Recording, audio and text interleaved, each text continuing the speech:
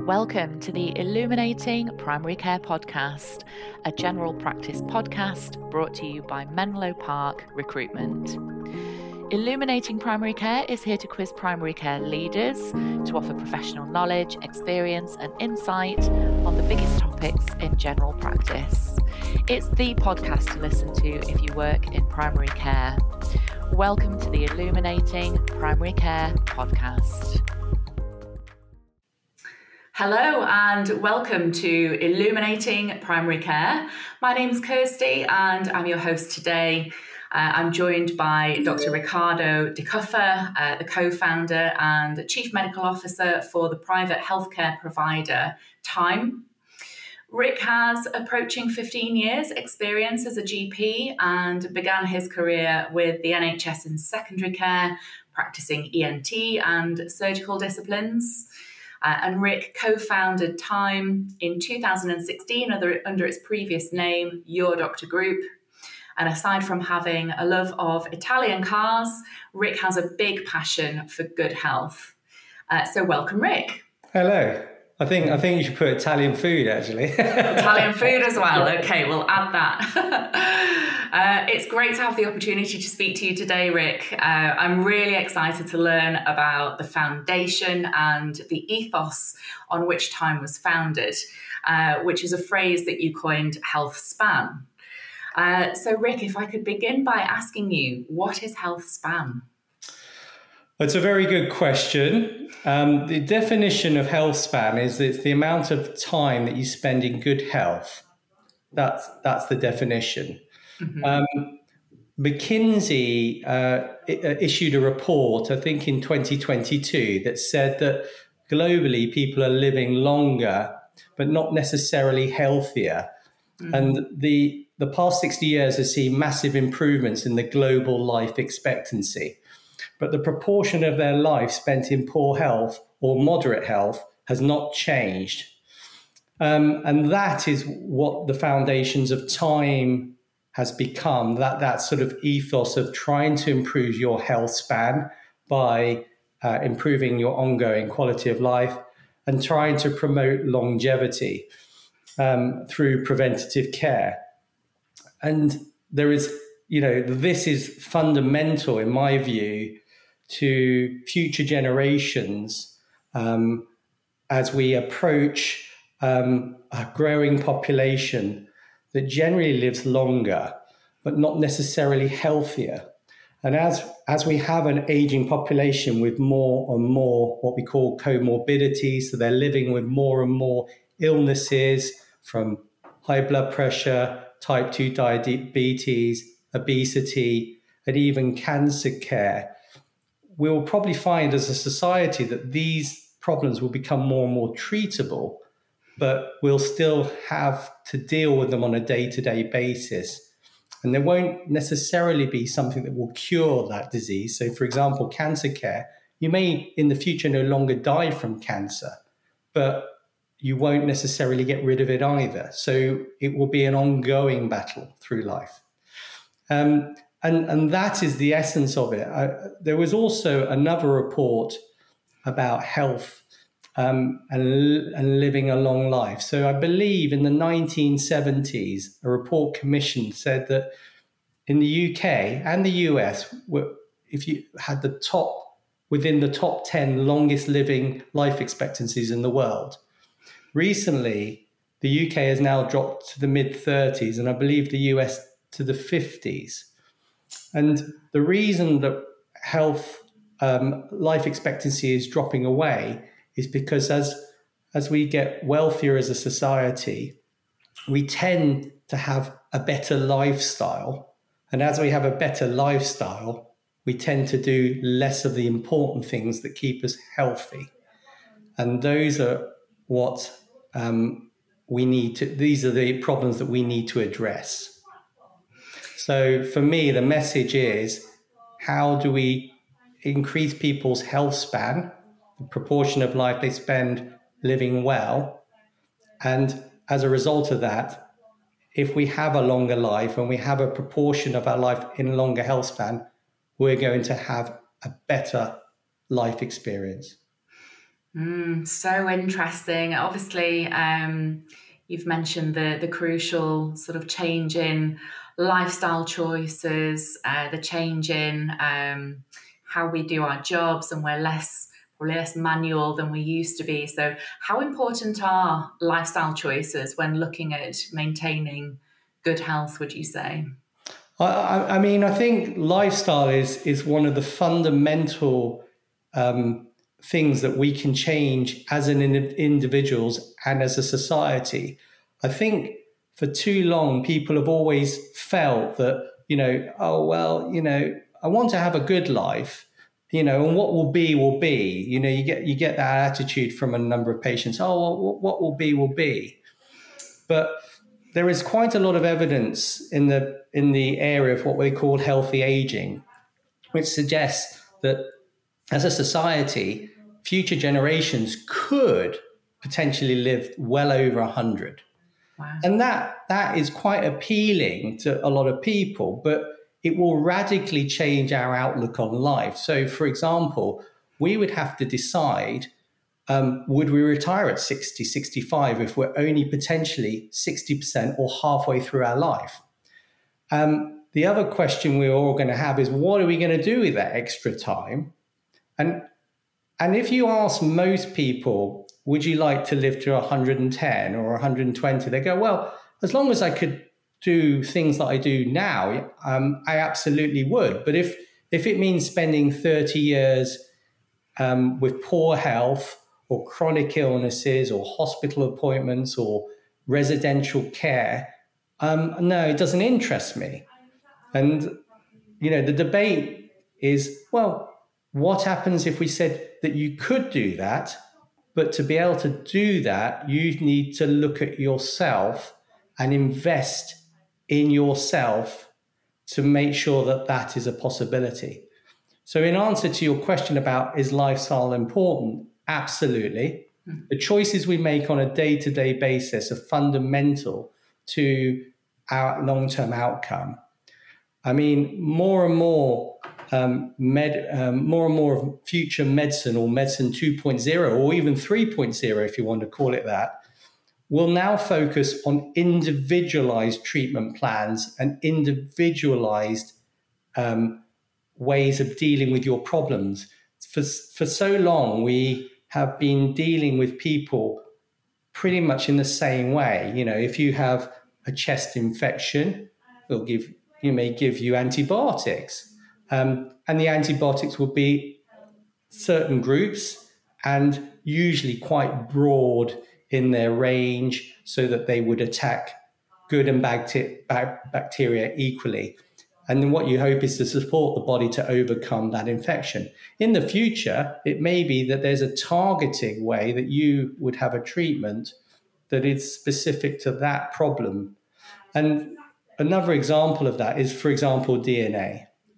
So more and more now, and we offer it ourselves, as DNA testing is becoming more and more the norm. And I often get patients saying, well, I'm not sure I really want to know if I've got going to get dementia, doc, and all that. And you say, well, most of the DNA tests will never tell you you're going to get dementia. They'll say that you're more susceptible to getting dementia.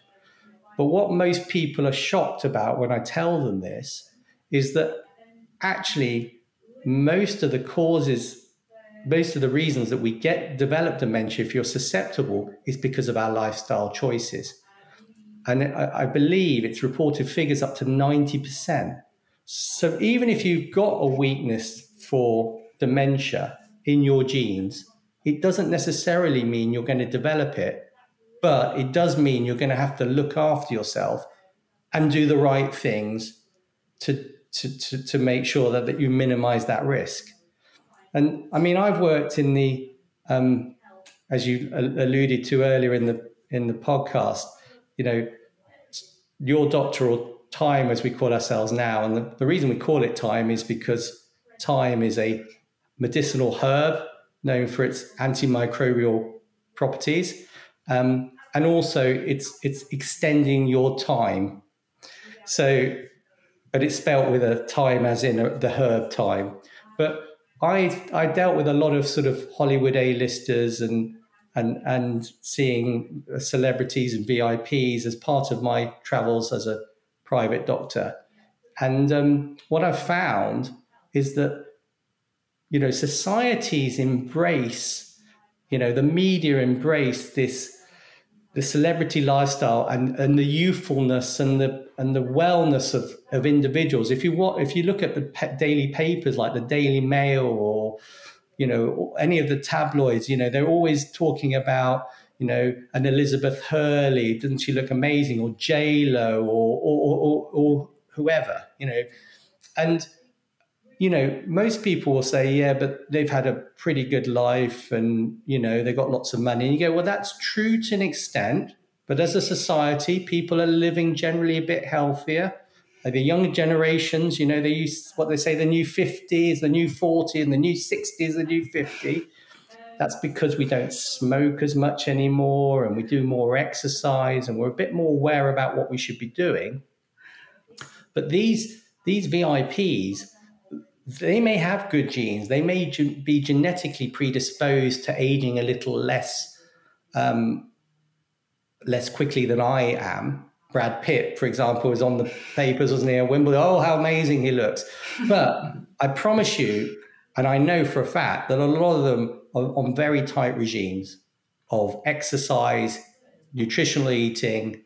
You've talked to a lot of celebrities, they say, I don't drink very much, or I don't eat much sugar, or this is the key for everybody to understand that beauty lies within and not just on the outside. Botox and skin creams and surgery and looking fabulous on the outside is great, but you've got to look at what's going on in the inside. And if you don't provide the right nutrition and the right sort of support for your body systems, you're going to age quicker than you necessarily need to. Yeah, it's interesting. I mean, I was going to ask about the pandemic and whether you thought that had a bearing on how people look in health, but do you think people are very influenced by people who are on the TV, celebrities, and they look amazing, they look, the picture of health, or both maybe? Yeah, I think that the pandemic has changed people's perception of life. I think for me, people have sort of made them reflect on what it is they want out of life. Stress and anxiety has been on the increase. There's a lot more awareness of other people's lives, via social media, via the newspapers, or programs about the wealthy and the rich and the beautiful, and I think that everybody has the potential to achieve those things, but like all things in life, you have to invest in yourself. Mm-hmm. For me, the greatest asset that we have is our body. It's ourselves, and some of us do have a more that's not correct. Some of us are a bit unfortunate in the fact that maybe the hand we're dealt is not as fortunate as others. Some people, unfortunately, are born with genetic diseases from a very early age, and there's not much you can do about that, except, you can't change that via lifestyle. But that number is small. Most of us are dealt a fairly decent hand, and it's how we play it. And for me, a lot of people take advantage of their hand, but they don't play it correctly because they take it for granted that their health will always be good, that they won't develop heart disease, that they won't develop type 2 diabetes, or they won't develop cancer. Cancer rates are on the rise, or sort of mental health illnesses like anxiety, depression, the autistic spectrum, allergies, food intolerances are all on the rise, and you question how can that be, and there's a lot of theories and no one knows for sure, but the evidence seems to suggest that it is about all the stuff that's been on the television recently from Dr. Tim Spector and Dr. Chatterjee and all these types of influencers who are saying, look, what we eat, what we get from supermarkets, what we get from convenience stores are not necessarily healthy for you. For many years, people have drunk, low fat drinks, fizzy drinks, 10 a penny, energy drinks. They're full of chemicals, full of additives, preservatives, sweeteners, and they do tremendous damage to our bodies and to our gut in particular. So, in essence, yes, we can improve things. Yes, the pandemic has changed people's perception, and I think people are reflecting on whether they should, look after themselves better and have more balance in their lives. I think that is true. I'm not sure whether people understand that they need to change their perspectives and the way that they view their health. Yeah, I certainly read that the processed food industry had a lot to do with our health or lack thereof, lots of additives and lots of things that our bodies are just not used to processing. So yeah, I did read quite a lot about that, and obviously that's something that's changed since maybe the 60s and 70s and escalated from there. We dine out a lot more. There's more fast food, a fast food joint on every corner. So it's become a part of daily life rather than the meat and two veg that our sort of grandparents had. So yeah, I think that's probably a lot to do with it. I totally agree with everything you're saying. I think we've taken for granted that when we come to nutrition, that if we buy something from a store of any type, that we presume that what they're providing us with is safe to eat and is healthy.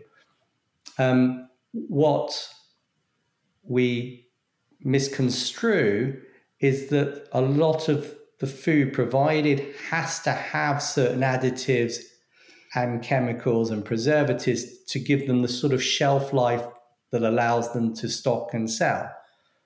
What I think as a society we've not understood is that we pay a price for that. Now, unfortunately, as always in life, there are some people who say, well, I can't really afford to eat healthily, or I can't afford to buy fresh fruit and vegetables. But the frozen veg, for example, have been shown to be very high in minerals and vitamins. And it's moving away from convenience food and meals and more towards going back to what our grandparents did, who probably, or great-grandparents, who would probably argue that they didn't necessarily have all the money in the world, but they were much more self-sufficient, much more capable of creating simpler meals. I mean, you probably can tell from my name that I have an Italian heritage, hence my Italian love for things.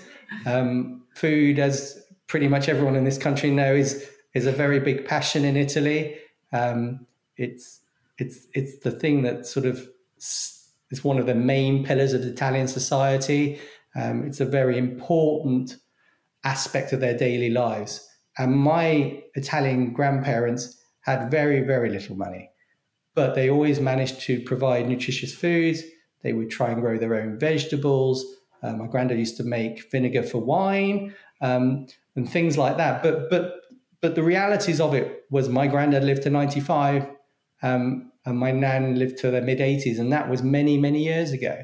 Mm-hmm. And they had a very simple life, and they ate what they could, to the point that even my father would say that eating meat was a real treat.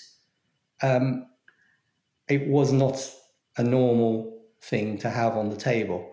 And that is probably where we're going to have to head back towards, a society where we eat more simply and cook from scratch.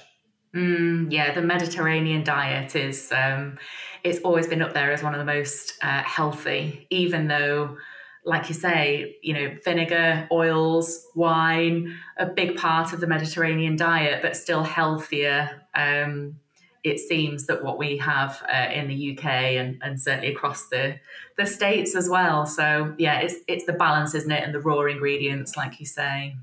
I read an article recently said that the US had managed to export the single most terrible diet in the world and export it around the world. Yeah, which made me true. chuckle.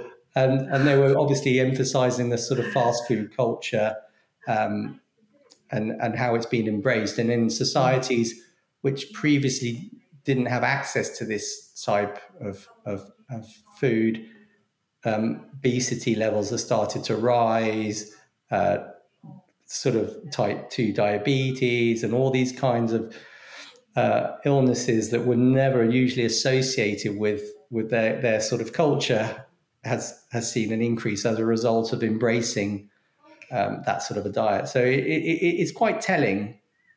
Yes, I also read that there was a correlation between fast food and processed diets, and also the rise in mental health, like you mentioned earlier, the autistic spectrum, ADHD, and these sorts of things, alongside gut health problems as well, and the two, like the brain gut axis. Yeah, absolutely. I mean, for me, it's one of the crucial hubs that we've sort of ignored as a society, and I think we're becoming increasingly aware of it. I mean, there's some very prominent figures out there in the healthy aging sector, as they call it, who are very big advocates of us going back to basics.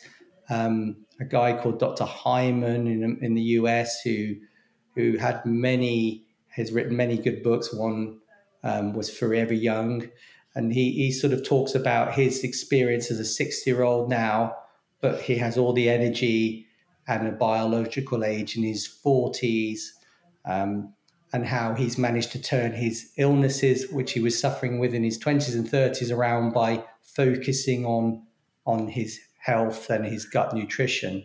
The gut is probably the most important organ in the body. It's where we do a lot of the work of turning food into nutrition for the body. Minerals and vitamins are absorbed that way. And what we've found is that by encouraging chemicals into the system, whether that's through preservatives, flavorings, whether it's through processed foods, even simple things when you think about them, like chlorinated water, which we have in the tap water, which obviously provides us with safe drinking water, but actually, that chlorination will obviously kill bacteria in your gut. And what they found is that as we develop more symptoms like IBS, irritable bowel syndrome, which is on the rise, it seems to indicate that you have more and more dysfunction, which leads to poor immune response, because 70 to 80% of our immunity is based on our gut health. Mm-hmm. And the gut is made up of trillions and trillions of bacteria. And one of the things that's always fascinated me is that our gut makes up 99% of our DNA.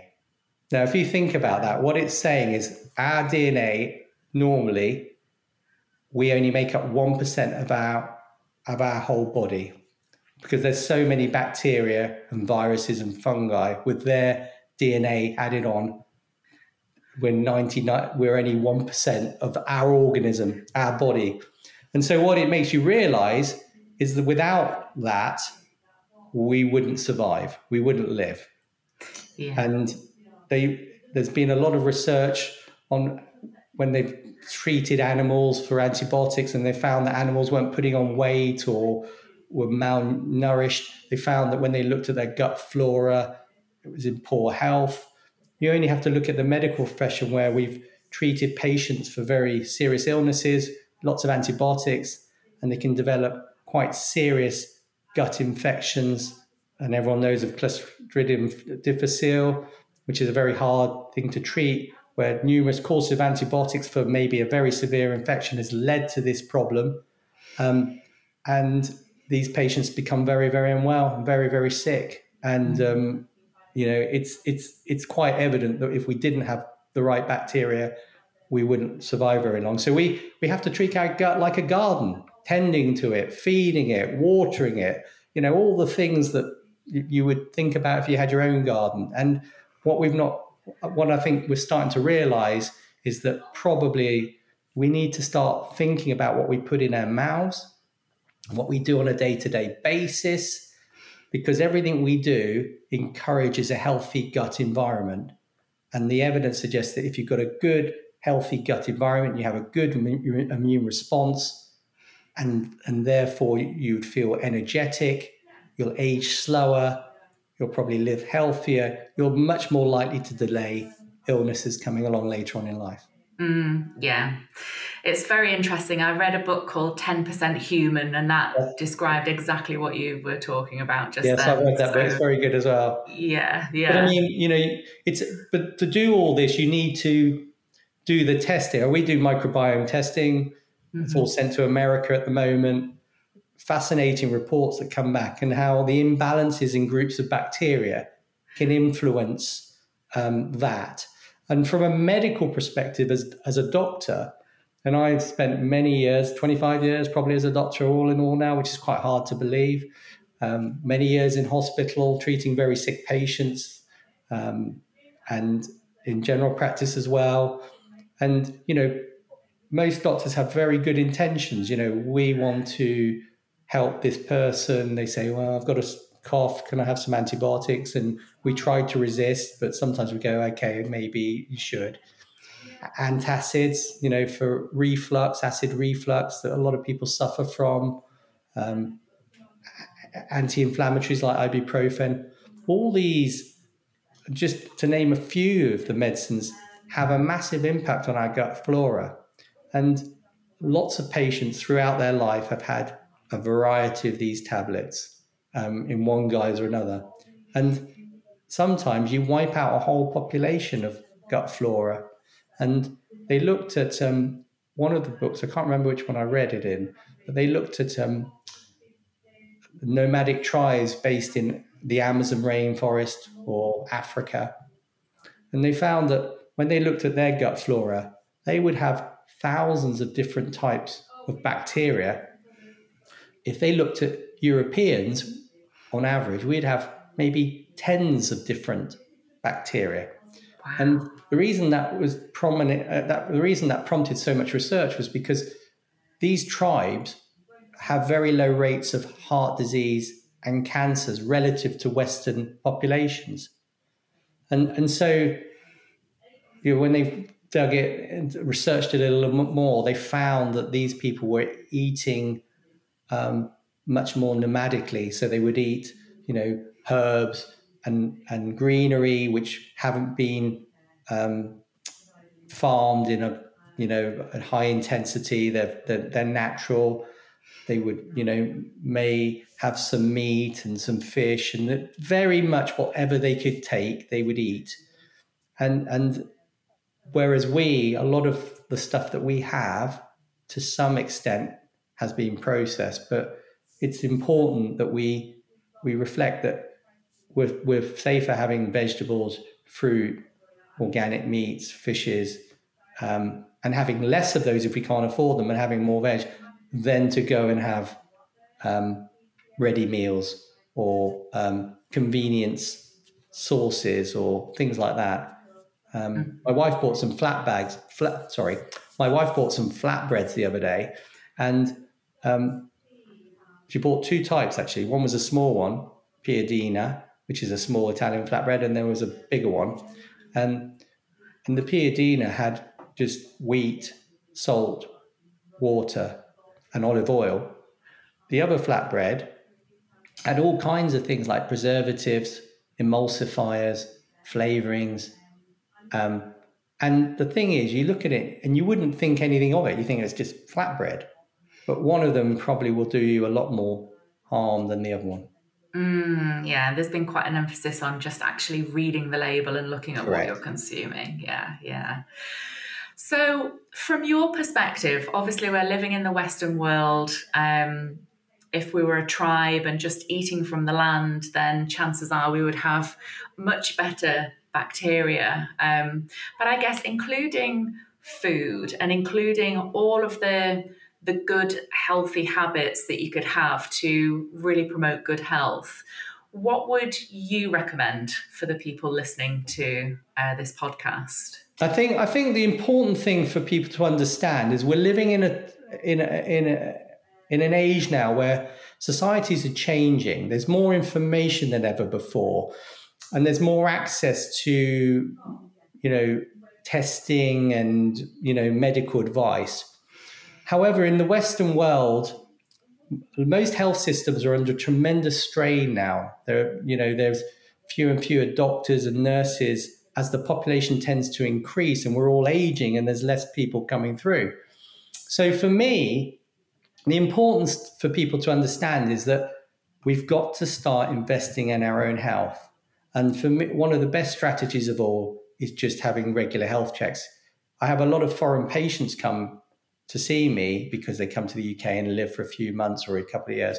And they'll say to me, I'm gobsmacked that you don't just routinely do blood tests for this or for that. And you go, the NHS will only treat if you have symptoms or problems.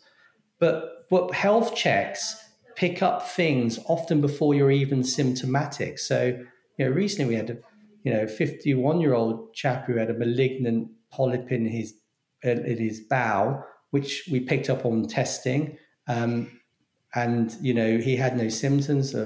We had a 43-year-old chap who was diagnosed with prostate cancer, but again, he had no symptoms.